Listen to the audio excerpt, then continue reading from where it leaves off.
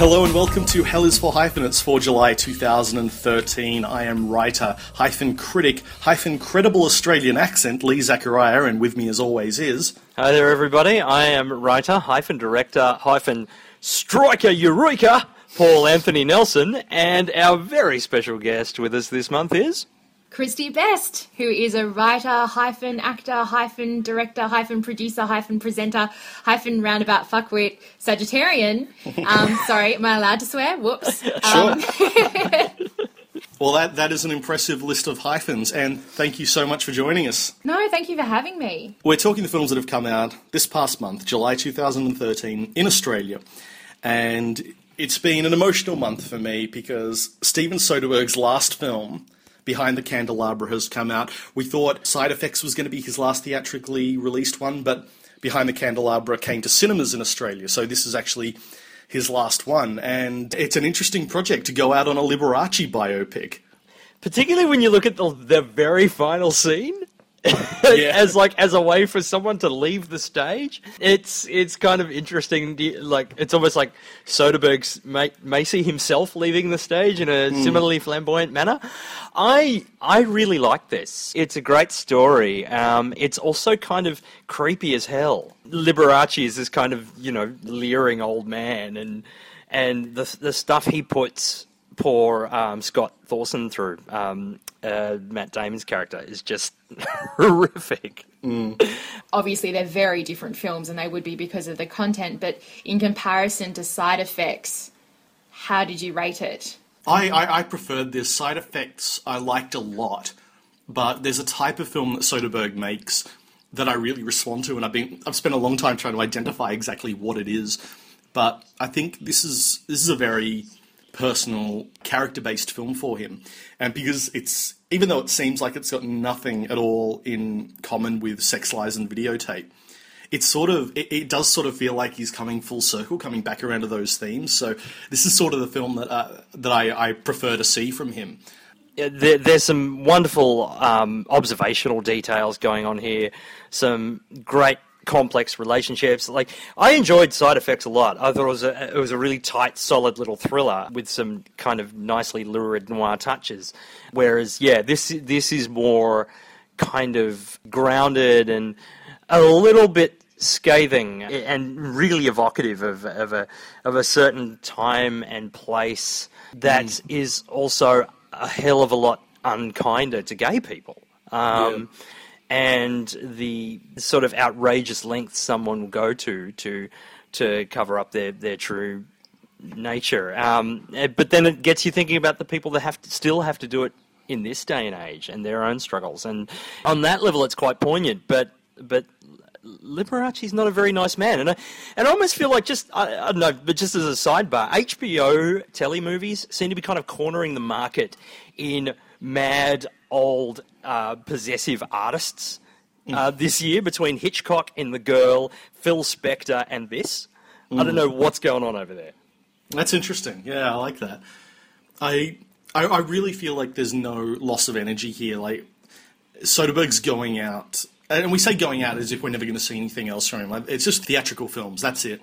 But even so, it does feel like the end of a chapter in a big way, and there's no loss of energy there. It's not somebody whose career has dwindled.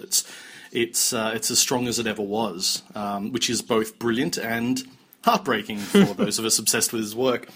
But it's been a month of my own personal artistic heroes releasing films, because Joss Whedon, who I'm a huge fan of, adapted Shakespeare, and I'm a huge Shakespeare buff.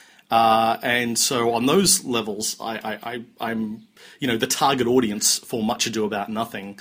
But also, I probably shouldn't talk about it, even though it's like almost my favourite film of the year, because my wife is the publicist. So, Paul, I'll throw it to you. I don't know. I think because it's Joss Whedon, you can give yourself a pass. You could just, let fly. I love this. I just thought it, and I didn't necessarily expect to love it. Because, Americans doing Shakespeare is always a little bit of a dicey proposition. I love the whole mythology behind it being a film he shot during post-production on the Avengers, did it in a couple of weeks around his house with his friends, and all of that I really liked. But it's like, is this actually going to hang together? Is it actually going to work as an adaptation of Shakespeare? And as someone who loves the Kenneth Branagh version and all of that, all of this came into it. I was really struck by how well it honoured the language. And that was something I did not expect. I thought most of the actors, almost all, handled it beautifully and brought a real modern verve to it. But also, like, everybody is drinking in this film. It's like the most alcoholic adaptation of Shakespeare I've ever seen. But it, as was said by the producer of the film, Kai Kolb, the plot makes more sense if everybody's drunk.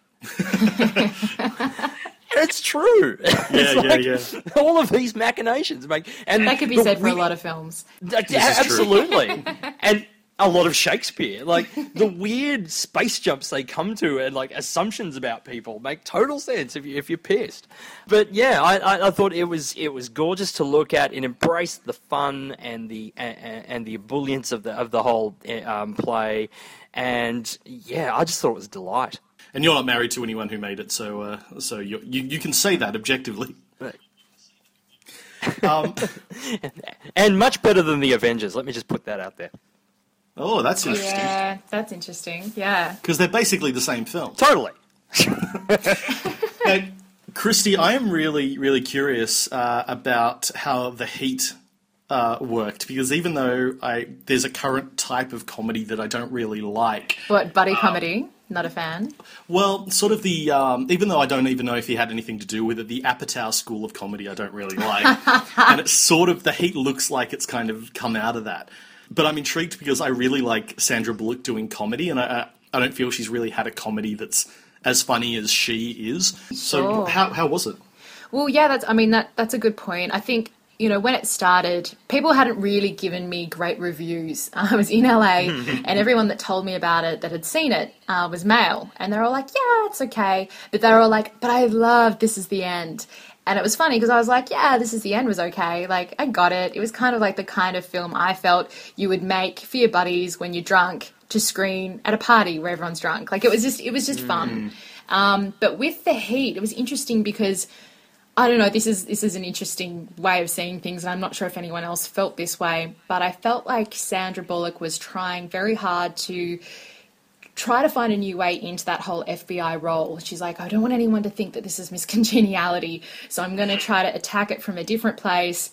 And it kind of like, it just didn't start with the same kind of vigor she usually starts every film with. She's usually got a very strong character in place, and you get it, and it was slow to warm up, I felt, because of that. So it was actually when you first get introduced to Melissa McCarthy's character that you're like, this is awesome. This is going to be an amazing film. So a few people had said they felt that Sandra Bullock, was overshadowed by Melissa McCarthy, and I just think it was a slow starter. They came together really well, and there was some random dropping out points I felt throughout it. But on the whole, I laughed a lot. I thought the dialogue was so impressive. I think it's a really great film, but maybe it's just a female thing. I'm not too sure, because I really love that so much more than This Is the End. Right, I've not seen This Is the End, and weirdly, I'm not that predisposed towards it. I'm in Lee's corner here. That whole sort of Apatow kind of personality and improv-driven frat boy / frat girl type comedy just really grinds my gears for the most part. So I'm kind of, I don't really know if I'd be any more predisposed to This Is the End. I really liked what The Heat was going for, but I just felt like it didn't fully commit to it.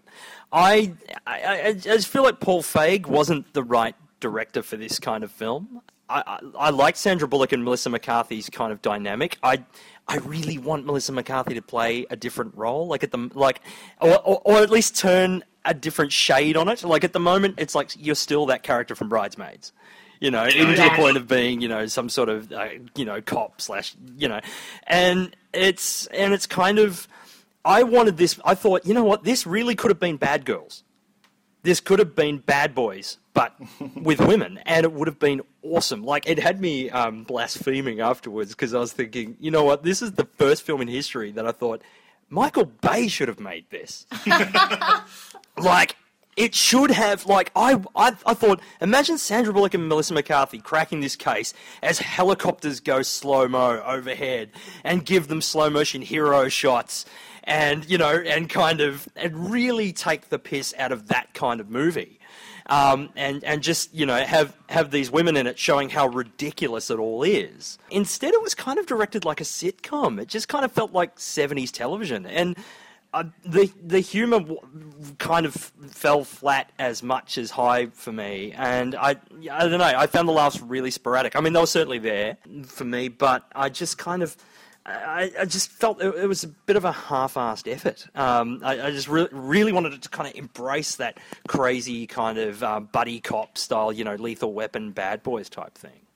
Sure. I mean, that's an interesting point, and I think that would have been really cool to see if it was taken to that extreme. I wonder, though, and this would be from more of a producing point of view, if you're dealing with helicopters, obviously the budget goes up. Is it possible that although they are both, you know, Sandra Bullock especially, massive stars at the moment, would they have felt uncomfortable investing that much money in a female-centric comedy?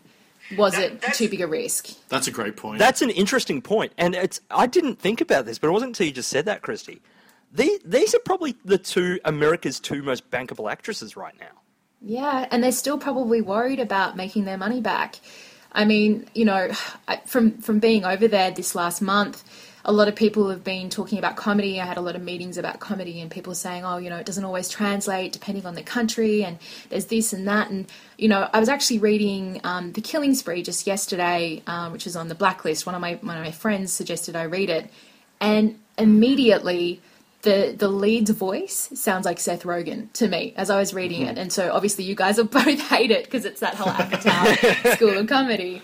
But it was amazing because I was like, wow, people are actually pitching these frat boy style comedies because they will make their money back. People will go, it'll have the same effect as This Is the End, whilst The Heat didn't actually have that. People weren't like, oh, you've got to see it.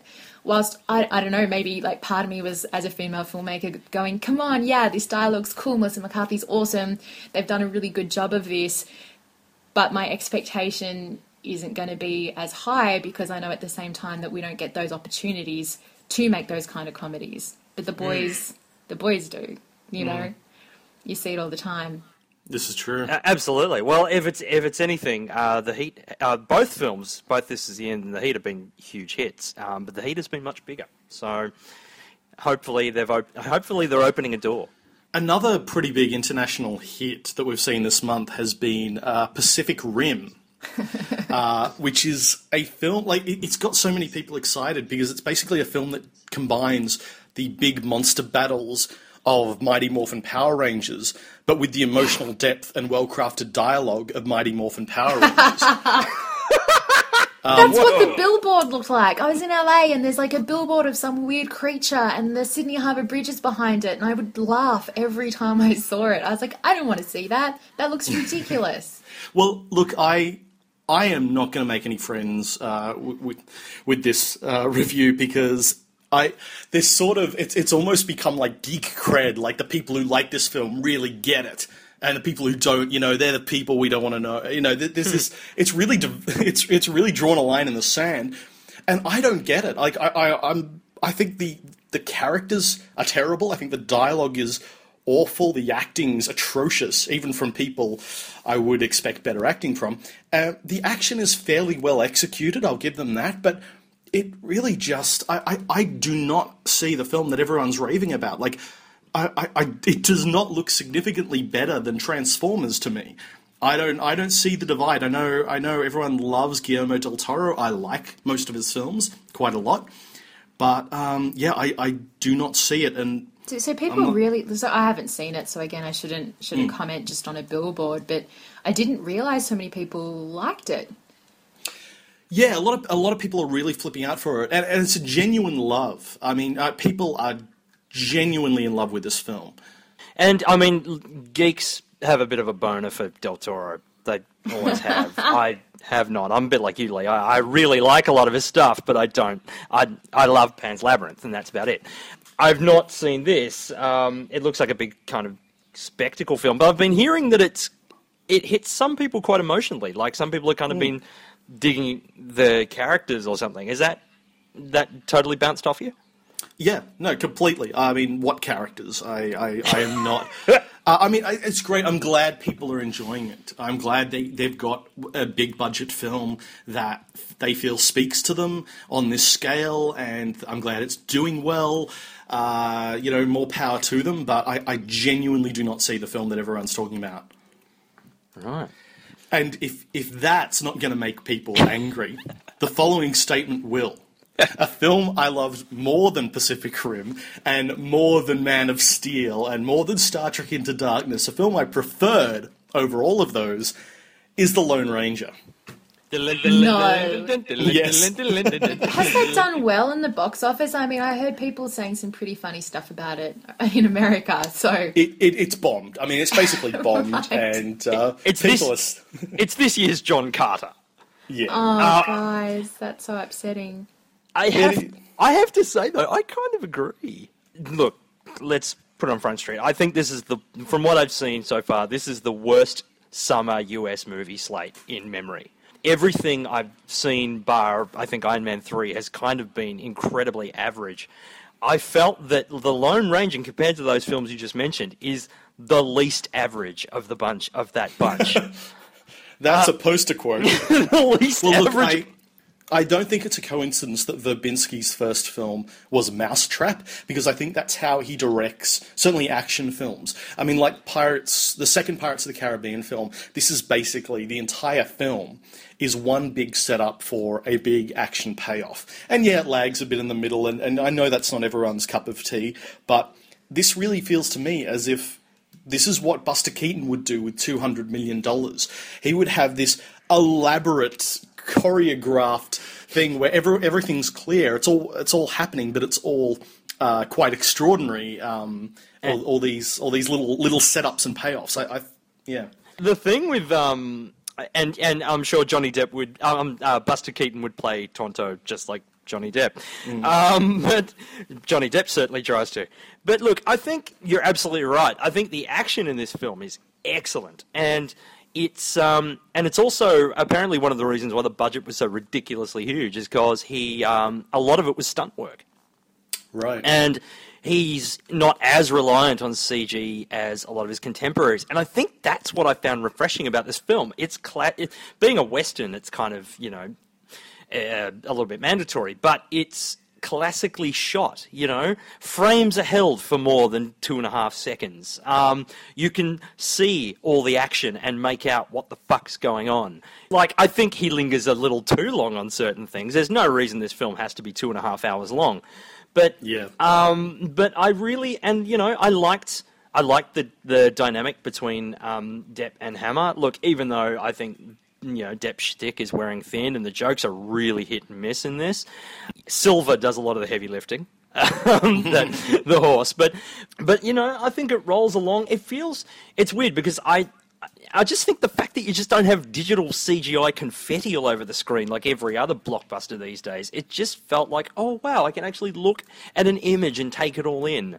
So I found that refreshing. I think it's got some real tonal issues. Like, you don't have the Buster Keaton-esque Tonto shtick back to back with scenes of genocide of the Native Americans that doesn't quite mesh. Look, I think I give them credit for at least taking a stab at addressing it that in a serious way.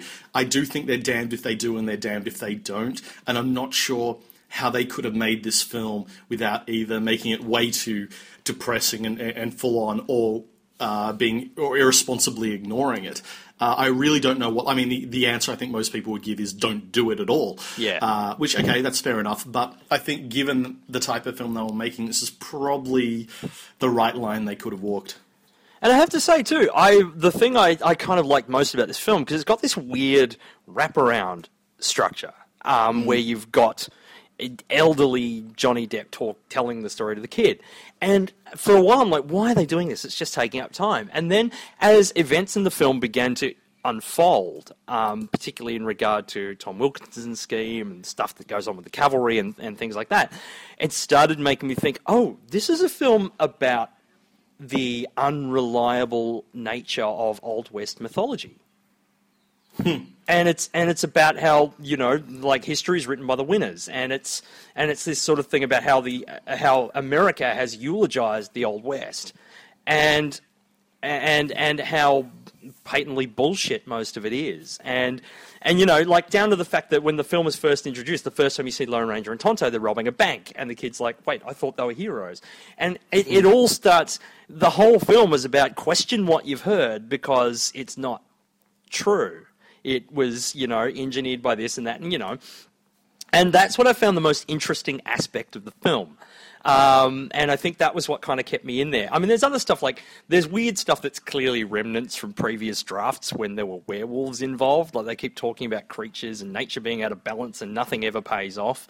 So it's, you know, it's a bit of a mess. But I've got to say, for the most part, I found it an interesting and likeable mess that didn't, you know, ocularly rape me. Charming term.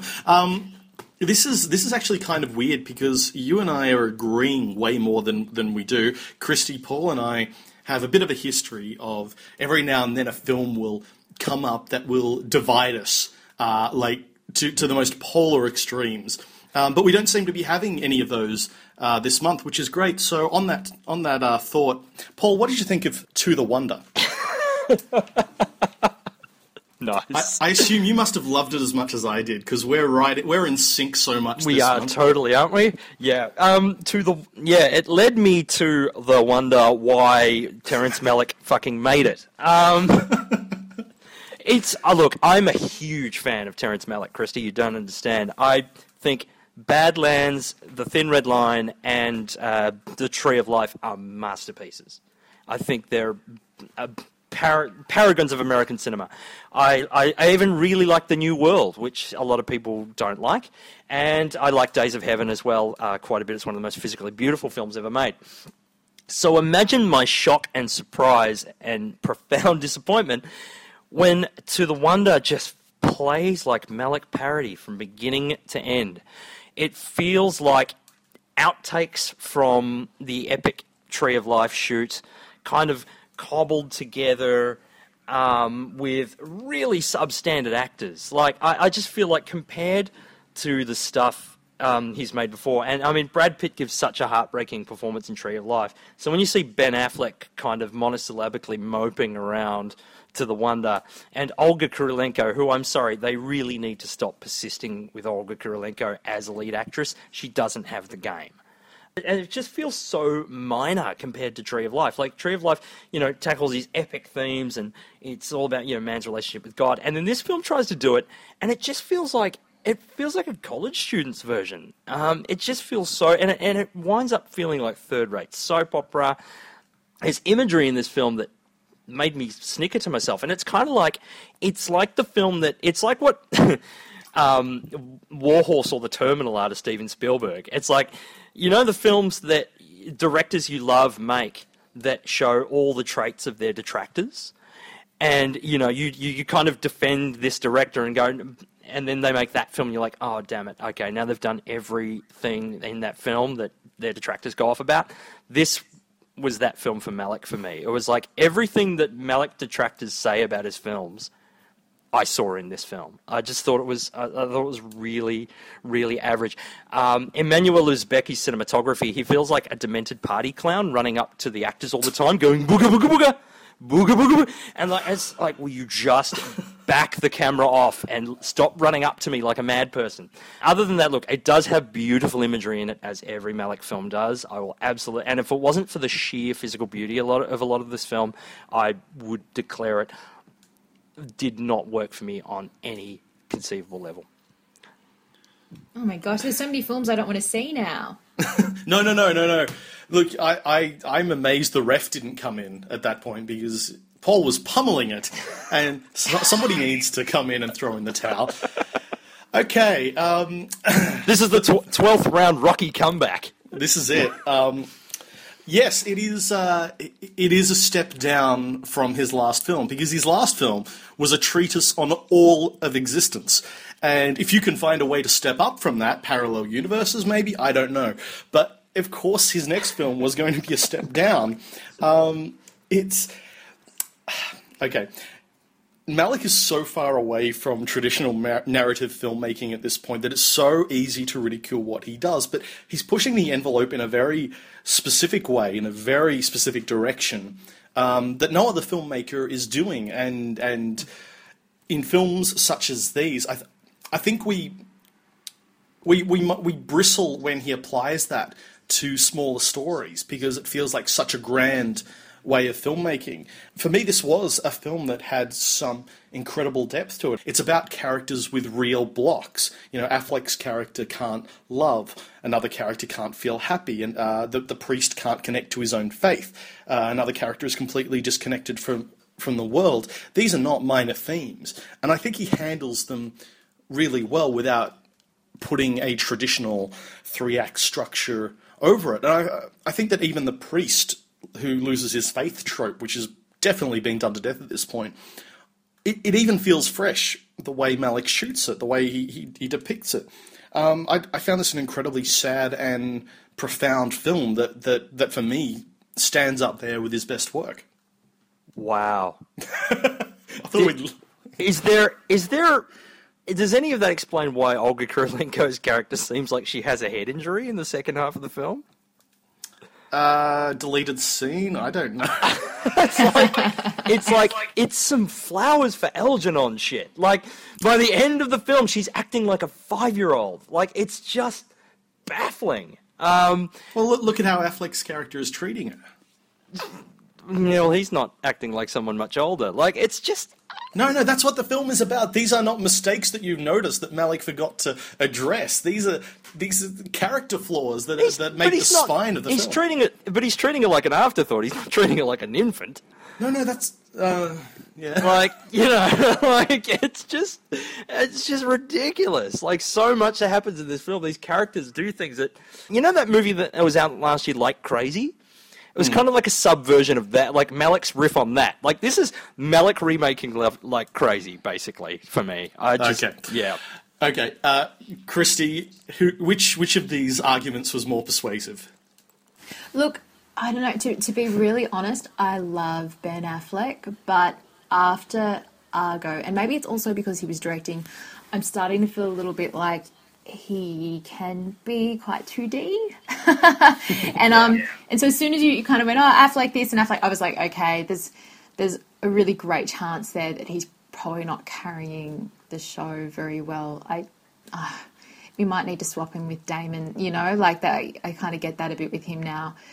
He does one type of thing, which I feel bad about saying, because I feel like, you know, you can be very different and you can be better than your usual self if you have the right director, and, you know, there's so many factors, and being an actor is a hard job. But yeah, I don't know. I'm not too keen to say it. You guys aren't really selling any of these films for me. Okay, fair enough. All right. Paul won that round, but well, I'll be back when Malick makes the sequel to The Wonder.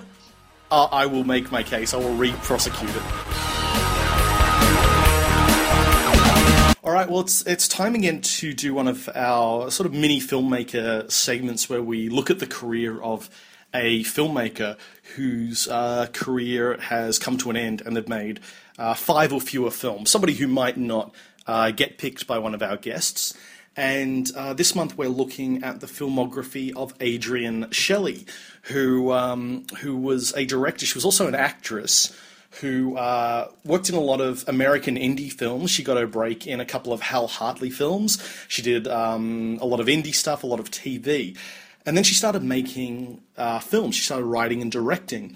Now, her stuff is mostly difficult to find, especially her shorts. She basically alternated between making a short film and a feature film.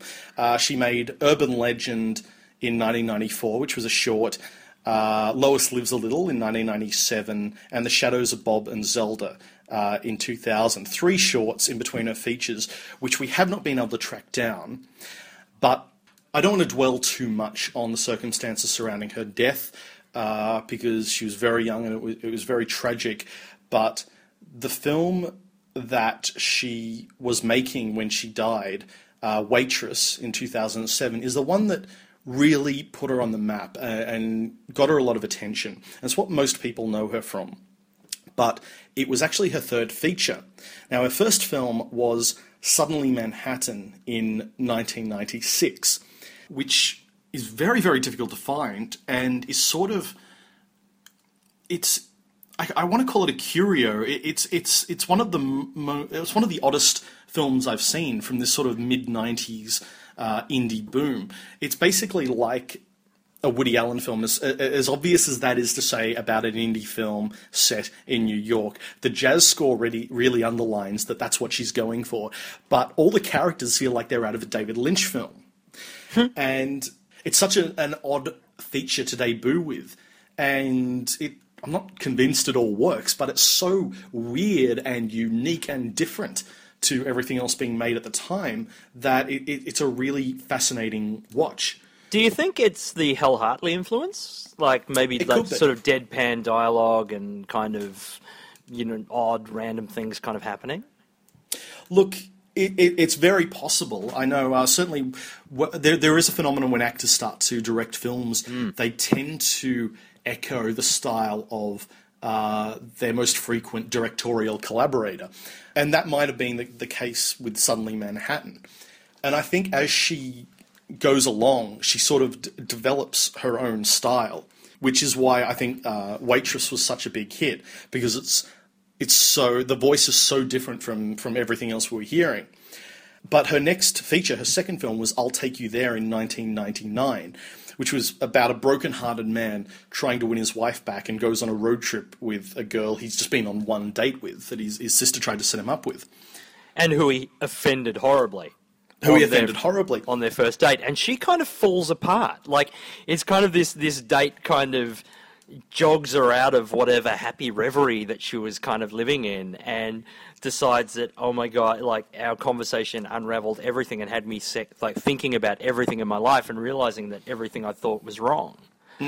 And begins attaching herself to it, kind of, not in a submissive way at all, in a more stalkerish kind of, right, you and me are going to find some fucking answers type way. Well, she actually was really ahead of her time, because this is like the manic pixie dream girl destroyed before it even took off. Like, she is destroying that stereotype, and it didn't even really exist back then.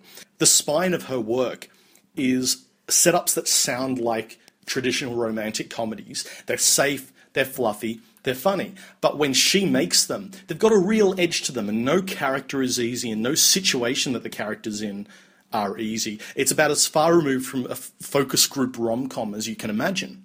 But that's taking away everything that's superficial about life as well. Like, you look at Waitress, and to see someone like Kerry Russell, who's just so strikingly beautiful, playing someone that doesn't really invest in themselves and, is uneducated or whatever, like all those little things, it works against the idea of that character, like, or who she would play. And it's a very pretty looking town and everything looks really perfect in the pie shop, and you know what I mean? But it works against that. It's always like trying to push the point that things aren't always as they seem. And especially in a relationship point of view, that people can put themselves through quite a lot. Like, she seems to deal with abuse a lot, especially emotional abuse in her themes. Absolutely. None of these films, particularly Waitress, was not at all what I expected it to be. And as you say, it sets up this kind of gateway of being this very happy, fluffy kind of movie, which I thought it was when I saw the trailer and whatnot. And then you watch it, and it's so much of it is about abuse and about obsessive and possessive relationships, and like everybody's having affairs, and it's like. And not being condemned for it by the film, which I find really interesting, because it's what you automatically expect from films like this, is to condemn anyone who has an affair. They get punished for it, and it doesn't happen here. Well, here it's almost an aspiration, because who they're with is usually horrible, but in some cases not. But sort of treated as an exploratory thing. Yeah, it's got this really kind of interesting and, as you say, non-moralistic view on relationships that's quite refreshing, and yeah, it gives the film Well, it's non-judgmental though, isn't it? Exactly. Non-judgmental. And even like towards the end, like we don't have that whole sunshine and lollipops. I mean, she's got it together. She builds up the courage to get rid of him and everything. But it didn't seem too hammy, or it just seemed like a life story. It's what you go through. It's your rite of passage. I mean, from a female perspective, I saw it when it first came out, and I watched it again recently, and then I was kind of like, oh my goodness, it's touched me in such a different way because I've had such different experiences in those 6 years or whatever it's been since it was released, that it really affected me. It really upset me because I see so much of that. I've experienced that, and you kind of start understanding that kind of gritty and the harsh reality of relationships for some people, and why you enter into those kind of situations. It's a really interesting film, and then to have her die the way she did, it's kind of weird, and I found it almost eerie to know that it, by the hands of a man again. And thank God they've got that whole scholarship program in place under her name too. Yeah, that's great. Was it the Adrian Shelley Foundation.org? I believe is the website, and it's about fostering female filmmakers. And we'll put a link on the website if you want to go have a look. Interestingly, her next film probably would have been Serious Moonlight, which was the script which she was looking to direct afterwards. Now, after she died, Cheryl Hines, who was one of the actresses in Waitress, actually directed it. And it was, again, what looks like a standard rom-com. Meg Ryan finds out her husband's been cheating and decides to trap him in their holiday house until he loves her again. And you keep expecting it to go to that fluffy, safe area, but it's really, really quite edgy throughout. And I think that's a really good indication, like from Waitress to Serious Moonlight, of what her career might have been, of taking this safe genre and giving it some real teeth. Do you think, I mean, in particular, and we were talking before as well about The Heat, that when you do have a female protagonist and you do have very female issues, that it's essential to have a female director? Do you think it would have been very different had she passed it on to a male director?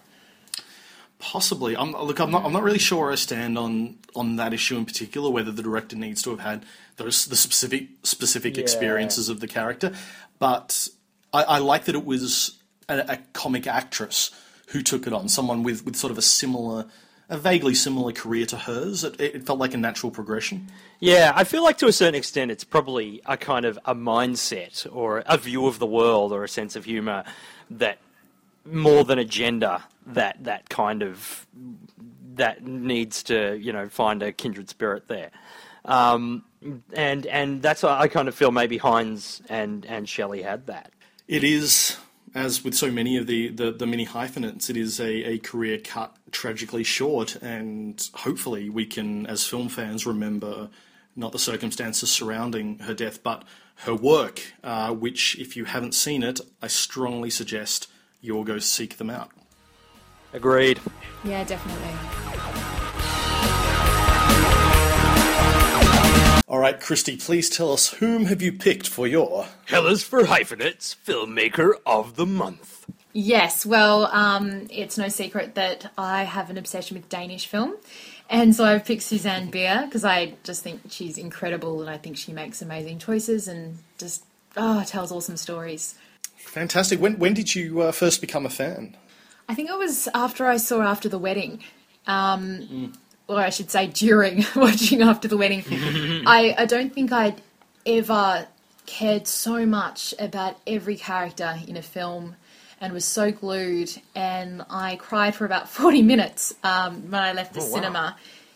And I was just so invested, and I hadn't felt like that, since I think I saw Bambi in the Fire when I was 4 and kind of woke up in the cinema and went, what the hell is happening on the screen? But it was, it was amazing to feel that way again about film. And it, I wasn't making film then. I had no interest in doing that. I was acting. But I started to feel like a lot of it was paint by numbers for me at the cinema. And finally I felt touched again and I just wanted to see more of her stuff, and I just find her incredible, and I think the stuff, like the stories that she tells, are so well written. I don't know what the development process is for them in Denmark, but they're just doing great things, and they're doing it right, whatever it is. Have you been able to track down any of her early stuff? Because I basically found her early 90s work, Freud Leaving Home in 91, Brev Till Jonas in 92, Lucien in 93, and I'm not even going to try pronouncing that, Det blir I familien. Sorry to all of our Danish listeners. Or how about its English title, Family Matters? Yeah, I probably should have gone with that, in 94. And I cannot find these anywhere. I scoured as many foreign Amazons as I could. That sounds amazing. You scoured foreign Amazon. And I couldn't find any of them. The earliest film of hers I could find was Pensionat Oscar in 1995. AKA Like It Never Was Before. How much of her early stuff have you been able to get into? Well, okay, so I watched, oh gosh, and now I'm going to forget the English name of it and not remember the Danish one because it makes no sense in my brain. My One and Only, that's it. Yes, the one and only in 99, yep. Yeah. I mean, gosh, I found that it was so bizarre because I feel like it's so different to After the Wedding and In a Better World. Different writer, of course, to both those films. But I don't know if you watched it or not, Lee, but it freaked me out that there were just, I don't know, style-wise there were a lot of similarities between something I just shot and I it looked like I'd been heavily influenced by her for that film, and I was like, and I hadn't seen it yet. That's kind of scary. But it was kind of interesting, and it made me really curious to see more of her stuff from back then, because now it's so epic in comparison. Like, obviously she's dealing with much larger budgets, and I think, and that's kind of like the biggest difference that you're going to see in those scenarios where you've got something like there's a comedy that's more compact. Naturally, people are going to trust you with that when you're starting out as a director, more so than those bigger films like After the Wedding and In a Better World. I think, like you, I came to her work through like her recent films. In a Better World was the first film of hers I saw, and then I saw Love Is All You Need. And going back and seeing the three films I was able to see from her 90s period, the Pensionat Oscar, Sekten, and The One and Only, it feels like a completely different filmmaker. Yeah. That the tone is, I mean, The One and Only that you were talking about before, sort of, I don't think it starts well, but I think it improves as it goes along. But there are weird music choices and sort of jaunty editing that doesn't really fit the tone. She's got a bizarre editing style in the 90s that just kind of random jump cuts that seem like I'd struggle to see what effect they were going for. Like, it wasn't a time to unsettle the audience, nor was it a time to compress information. It was just kind of really, it was almost like, oh, this is the best angle we had of this. It seemed kind of elliptical. I found it's between The One and Only, and she made a film in 2000 called Once in a Lifetime that I haven't seen, but it looks very much in keeping with her 90s work. But, like, from those films, like, Credo, aka Sekten, feels like her kind of riff on, like, a De Palma type film that kind of starts reasonably interestingly about this relationship between these two women, and with this woman that sort of falls under the thrall of this psychiatrist that sort of leads to this cult. But it starts off really compellingly, and then just kind of devolves into nonsense, but then I found, like, between The One and Only and Open Hearts, it was just this quantum leap, and it was like a completely different filmmaker. And as Lee said, and it's like she embraces the dogma aesthetic with a vengeance in Open Hearts, and just gets to the emotional truth of everything all of a sudden, and it's like, whoa. And I was just, because I watched the films chronologically, I'd never seen a Susanne Bier film before this. And watching that progression all of a sudden was just really beautifully jarring. It was like, it was like watching, a caterpillar turn into a butterfly. Which is a good thing, thank goodness. Yeah, absolutely. Yeah, you want filmmakers to get better as they go along, of course. But even though I liked Pensionate Oscar, I just did not connect with her 90s films. I didn't, like, Secton didn't do it for me. And I think you're right that Open Hearts is when something clicks. And, yeah, she runs with this dogma style. And you know what? Thanks to IMDb, because I was like, I wonder if, suddenly she started working with Anders Thomas Jensen, who I think is he wrote After the Wedding, and he also wrote In a Better World.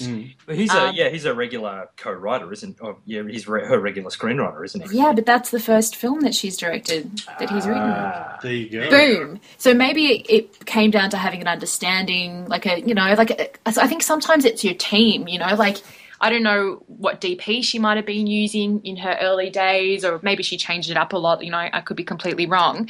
But I think sometimes people see things very differently to you, or you might be used to putting a lot of trust in a DP's hands, and all of a sudden with another DP that needs to know exactly down to the lens you want to use, and I think that can affect how you direct things in a lot of ways. And quite possibly maybe that was it for her. She just needed the right kind of writer. That's a great point. Need to find that kindred spirit, yeah. And that may have been what sort of kicked off this next phase of her career. And it's certainly working with actors like Mads Mikkelsen and Paprika Steen, who are both fantastic in her films. And it certainly feel like they really get the material. It feels like she's got a really good relationship with the actors that she works with. And they let it breathe. I mean, that's what's so interesting, though, as well with that earlier film, like seeing her do comedy. I was like, maybe comedy wasn't her thing. Maybe drama's her thing, because she understands how to let people take in the moment, And like with a lot of European cinema, they're not forcing us onto the next thing. But with those jump cuts you were talking about earlier, like it felt like she wasn't really sure when she was meant to get out, Yeah. It happens a lot to people. I think people don't know how long to stay in for, and how and how quickly to get out with comedy, and that could have had an effect too. Yeah, that's an excellent point. I'm making so many excuses for her. Yeah. You don't need to from this point on. It has nothing to do with her, right? Nothing. Because you look at her films in the 2000s, and they're terrific. Yeah.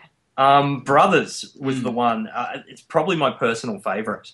Just so bracing. Like it's such an involving emotional drama, and so touching at times, and then so unbelievably unsettling at other times. And just simple acts of violence, and like things we've seen in films a million times. Like, the guy starts tearing apart the house. But there's something really immediate and primal about it. And I'm not even sure I can put my finger on what she's doing to make it so. But there's stuff in that film that really kind of disturbed me. Well, she's avoiding the easy option every time. Every time there's a chance, every time you think you know what she's going to do, she does something else. And it's something that feels like exactly what people, not necessarily yourself, but what people would do in that situation. Absolutely. And all of the characters in the film, you can see where they're all coming from. Like, the soldier is obviously in the wrong, but his mind is so destroyed, and we've seen what's done that, and you can see why. You can see how his mental disintegration has progressed, and that everybody is doing what they feel is the right thing, and it's just or what they can help, and it's so heartbreaking. And Connie Nielsen's character, she's terrific in it too. But she's written so beautifully. Like, when he's like, she's absolutely patient and giving and everything. But when he starts abusing her, you see her begin to pull back. And it's like, and you really get that kind of, I'm still here for you, but that's not fucking okay. And I really like that about her character, that she had that strength. And in all her films, but in Danish films in general, I feel like that they've got beautiful actors that are so easily vulnerable, so truthful. And like I was scared to watch her English films. I just didn't really want to do that. I don't know what that's about. I'm preserving some kind of concept of her in my head, I think. But with Things We Lost in the Fire, I don't know. It still doesn't compare for me to After the Wedding or In a Better World. Like it doesn't. Like, she's using the same kind of tricks that she usually uses, and she's giving them lots of breathing space, and she's shooting from afar and doing her close-ups and whatever else. But it doesn't hit home. Like, I still cried in it, yes. Yeah. But there's something different. It's interesting because that one actually, I was a bit worried to watch it as well, because there's whenever I guess a great dramatic European director gets pulled in by Hollywood, you get, I guess, the career that Lasse Hallström has had. It always terrifies me, and so I came quite cautiously to Things We Lost in the Fire. But I actually loved it. I think it almost stands with her other work. I mean, certainly in comparison to a lot of American dramas from the last 5 years. It's head and shoulders, yeah. For me, the film only really fumbles the beats in the last sort of 15 minutes. There's a few touches that just push it into sentimentality that I wish it hadn't gone for. The rest of the film I thought was fantastic. I thought it was really great and really strong. And the American kind of studio environment let Suzanne do her thing. Like it felt very much like, this is from the same director as these other things. As you say, Christy, all the same touches, all the same tricks, all the same emotional nuances.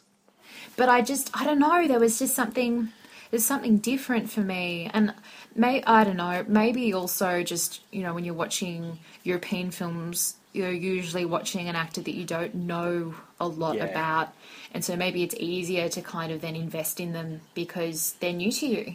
It's not like watching Australian TV where you see the same people over and over again. You're like, hold on, you're a criminal, but you're a cop in that other show, and you're still a cop in my head, So I just kept watching After the Wedding thinking, why is Hannibal Lecter in Charity Work? I don't understand. He's going to eat you all. After the Wedding, I thought had a really interesting structure because you kept expecting the fact that this billionaire had kind of laid out this plan. You kept expecting it to be nefarious. You kept expecting at some point that it was about power and control and about getting back at people. And the fact that it wasn't was just constantly surprising. It's so good. Like I can't even remember how many people I've told to see that film. Like, anytime anyone's writing a drama that I know, I'm like, watch After the Wedding. I certainly started to notice Beer after seeing In a Better World in 2010, which I think won the Best Foreign Language Oscar. I'm not sure. It did, yeah. It did? But just such a strong sense of character and such huge themes that every character moment relates to this idea of the laws of the jungle versus, the idea of pacifism and ideals versus practicality. And she just goes to this primal heart, like the heart versus the intellectual. And it's just all laid out bare, but all through the eyes of incredibly real, incredibly relatable characters. And the fact that she thrives on that complexity and does it with such, what seems like such ease, just floored me. It's such a great film, though. Like, I feel like there's so much you can connect with, from the child actors to the adult actors. Like, it has everything in there. But again, it's a great screenwriter, and as much as you can be an exceptional director, you need to have that awesome script to be playing with there. Absolutely. Now, have you guys seen Love Is All You Need from last year? No. And I didn't see it because I think I hated the poster as well. And I was like, in my head, I felt like they'd stolen her and I wanted her to be sent back to Denmark. It's just so silly. Well, it's not a US film, is it? Is it Danish, or it seems to be set in Italy? Yeah, it's English. Again, I haven't seen it, but I from what I know of it. Well, it's English language. Pierce Brosnan is the star, or actually, I would say he's the co-star, because it's really, I've forgotten the name of the actress. It's like it's Trine Denham's film. I think that's how you say it. Yeah, and she was in A Better World. Of course, yeah. But, yeah, Love Is All You Need, one of the reasons I wanted to stand up and applaud her at the end of that film was that it seemed like the biggest magic trick of making a film with the title. The original title is The Bald Hairdresser, back in Denmark, but calling a film "Love Is All You Need," having a flowery poster with that basically looks like a version of It's Complicated, and opening titles which totally suck you into thinking that, and it's not that at all. It's not as hard hitting as something like In a Better World or Brothers, but it's not. She has not sold out at all. I mean, I know it doesn't look good, but it's really extraordinary, and it was one of my favourite films of last year. I talked about it on my website, and I strongly recommend it because she is like the anti. Paul, who's that? Nancy Myers. Thank you, Nancy Myers. I didn't even have to finish. It is the anti-Nancy Myers. It is superb, and it comes back to that trope of parents of the bride, which I think she's quite interested in. Somebody who may feel like their time has passed because there's a new generation getting married, and yet they have more life to live. And I think that's something that interests her a lot across like Open Hearts and After the Wedding and Love Is All You Need. And it's a rom-com with real flawed characters occasionally doing stupid things, in fact frequently doing stupid things. And it's the best example of this type of film. Do you guys find that Susanne Bier has this thing with eyes? Yeah. She's always shooting close-ups of eyes, which constantly. is actually makes a lot more sense, because I was noticing that in Things We Lost in the Fire, and you do an ECU on Halle Berry's eyes, and because she has such dark eyes, you're actually missing quite a lot. Like whilst if you were to do that to a Danish actor who, generally you're getting these really light blue eyes, you're picking up on a lot. It's a bizarre thing. It's completely different. I was like, I don't necessarily feel like I'm getting anything. It's not translating as much as it would with someone with very light eyes. Interesting. Yeah. I just found that throughout Open Hearts, throughout Brothers, throughout Things Lost in the Fire. Yeah, just these constant close-ups and shots of eyes, and even in stuff like it was one of the few things that she was doing in her 90s stuff as well. Like there's stuff in Credo, it's the same sort of deal. It was the closest thing I could find to like a distinctive signature that she has, as well as I'm going to do toes, guys. That's going to be my thing. Toes? What's that? Randomly, yeah. Toes. Nice. I've got toes. Tarantino will love you. I know he would, right? Like, who is this woman? I have to see your feet. So Bier is, definitely at the height of her powers, still going strong. Her next film, are you nervous that she's still in Hollywood? Because she's doing a film called Serena with Jennifer Lawrence and Bradley Cooper. I don't want that to happen at all. Hang on, you know what almost happened, Christy? Sorry? You know what almost happened? She was down to the last 5 for 50 Shades of Grey. Oh, really? Yeah. Oh, my God. Oh, bullet dodged. Dodged the bullet there. I can't have that happen. Like, even with Serena, I just feel like, I don't want to see those two together again so soon to begin with. Plus, it's like some Western looking. I was like, there are so many things wrong with this for me right now. I can't deal with it. I don't want it to happen. I'm so confident after Love Is All You Need that she can take a film that, ostensibly looks like an Nancy Myers film and make it great, that there's almost no type of film that could conquer her, I think. So I'm even though I'd prefer that she, sticks to the Danish films because it's always her best work, I'm not too worried about Serena. I think she'll still knock it out of the park. I'm just being selfish. I want to keep her to European films, but hey, it's going to happen. You got to make money. You got to feed your kids. She'll be back. Kids. She'll be back. I'm confident. Hopefully. Well, Christy, thank you so much for joining us. Oh, thank you for having me. It's been so much fun. I hope I didn't swear too much. No, just the right amount. Good. There were probably a few in there that I didn't even realise because it's just my form. And we'll see the rest of you next month. We're going to need a bigger boat.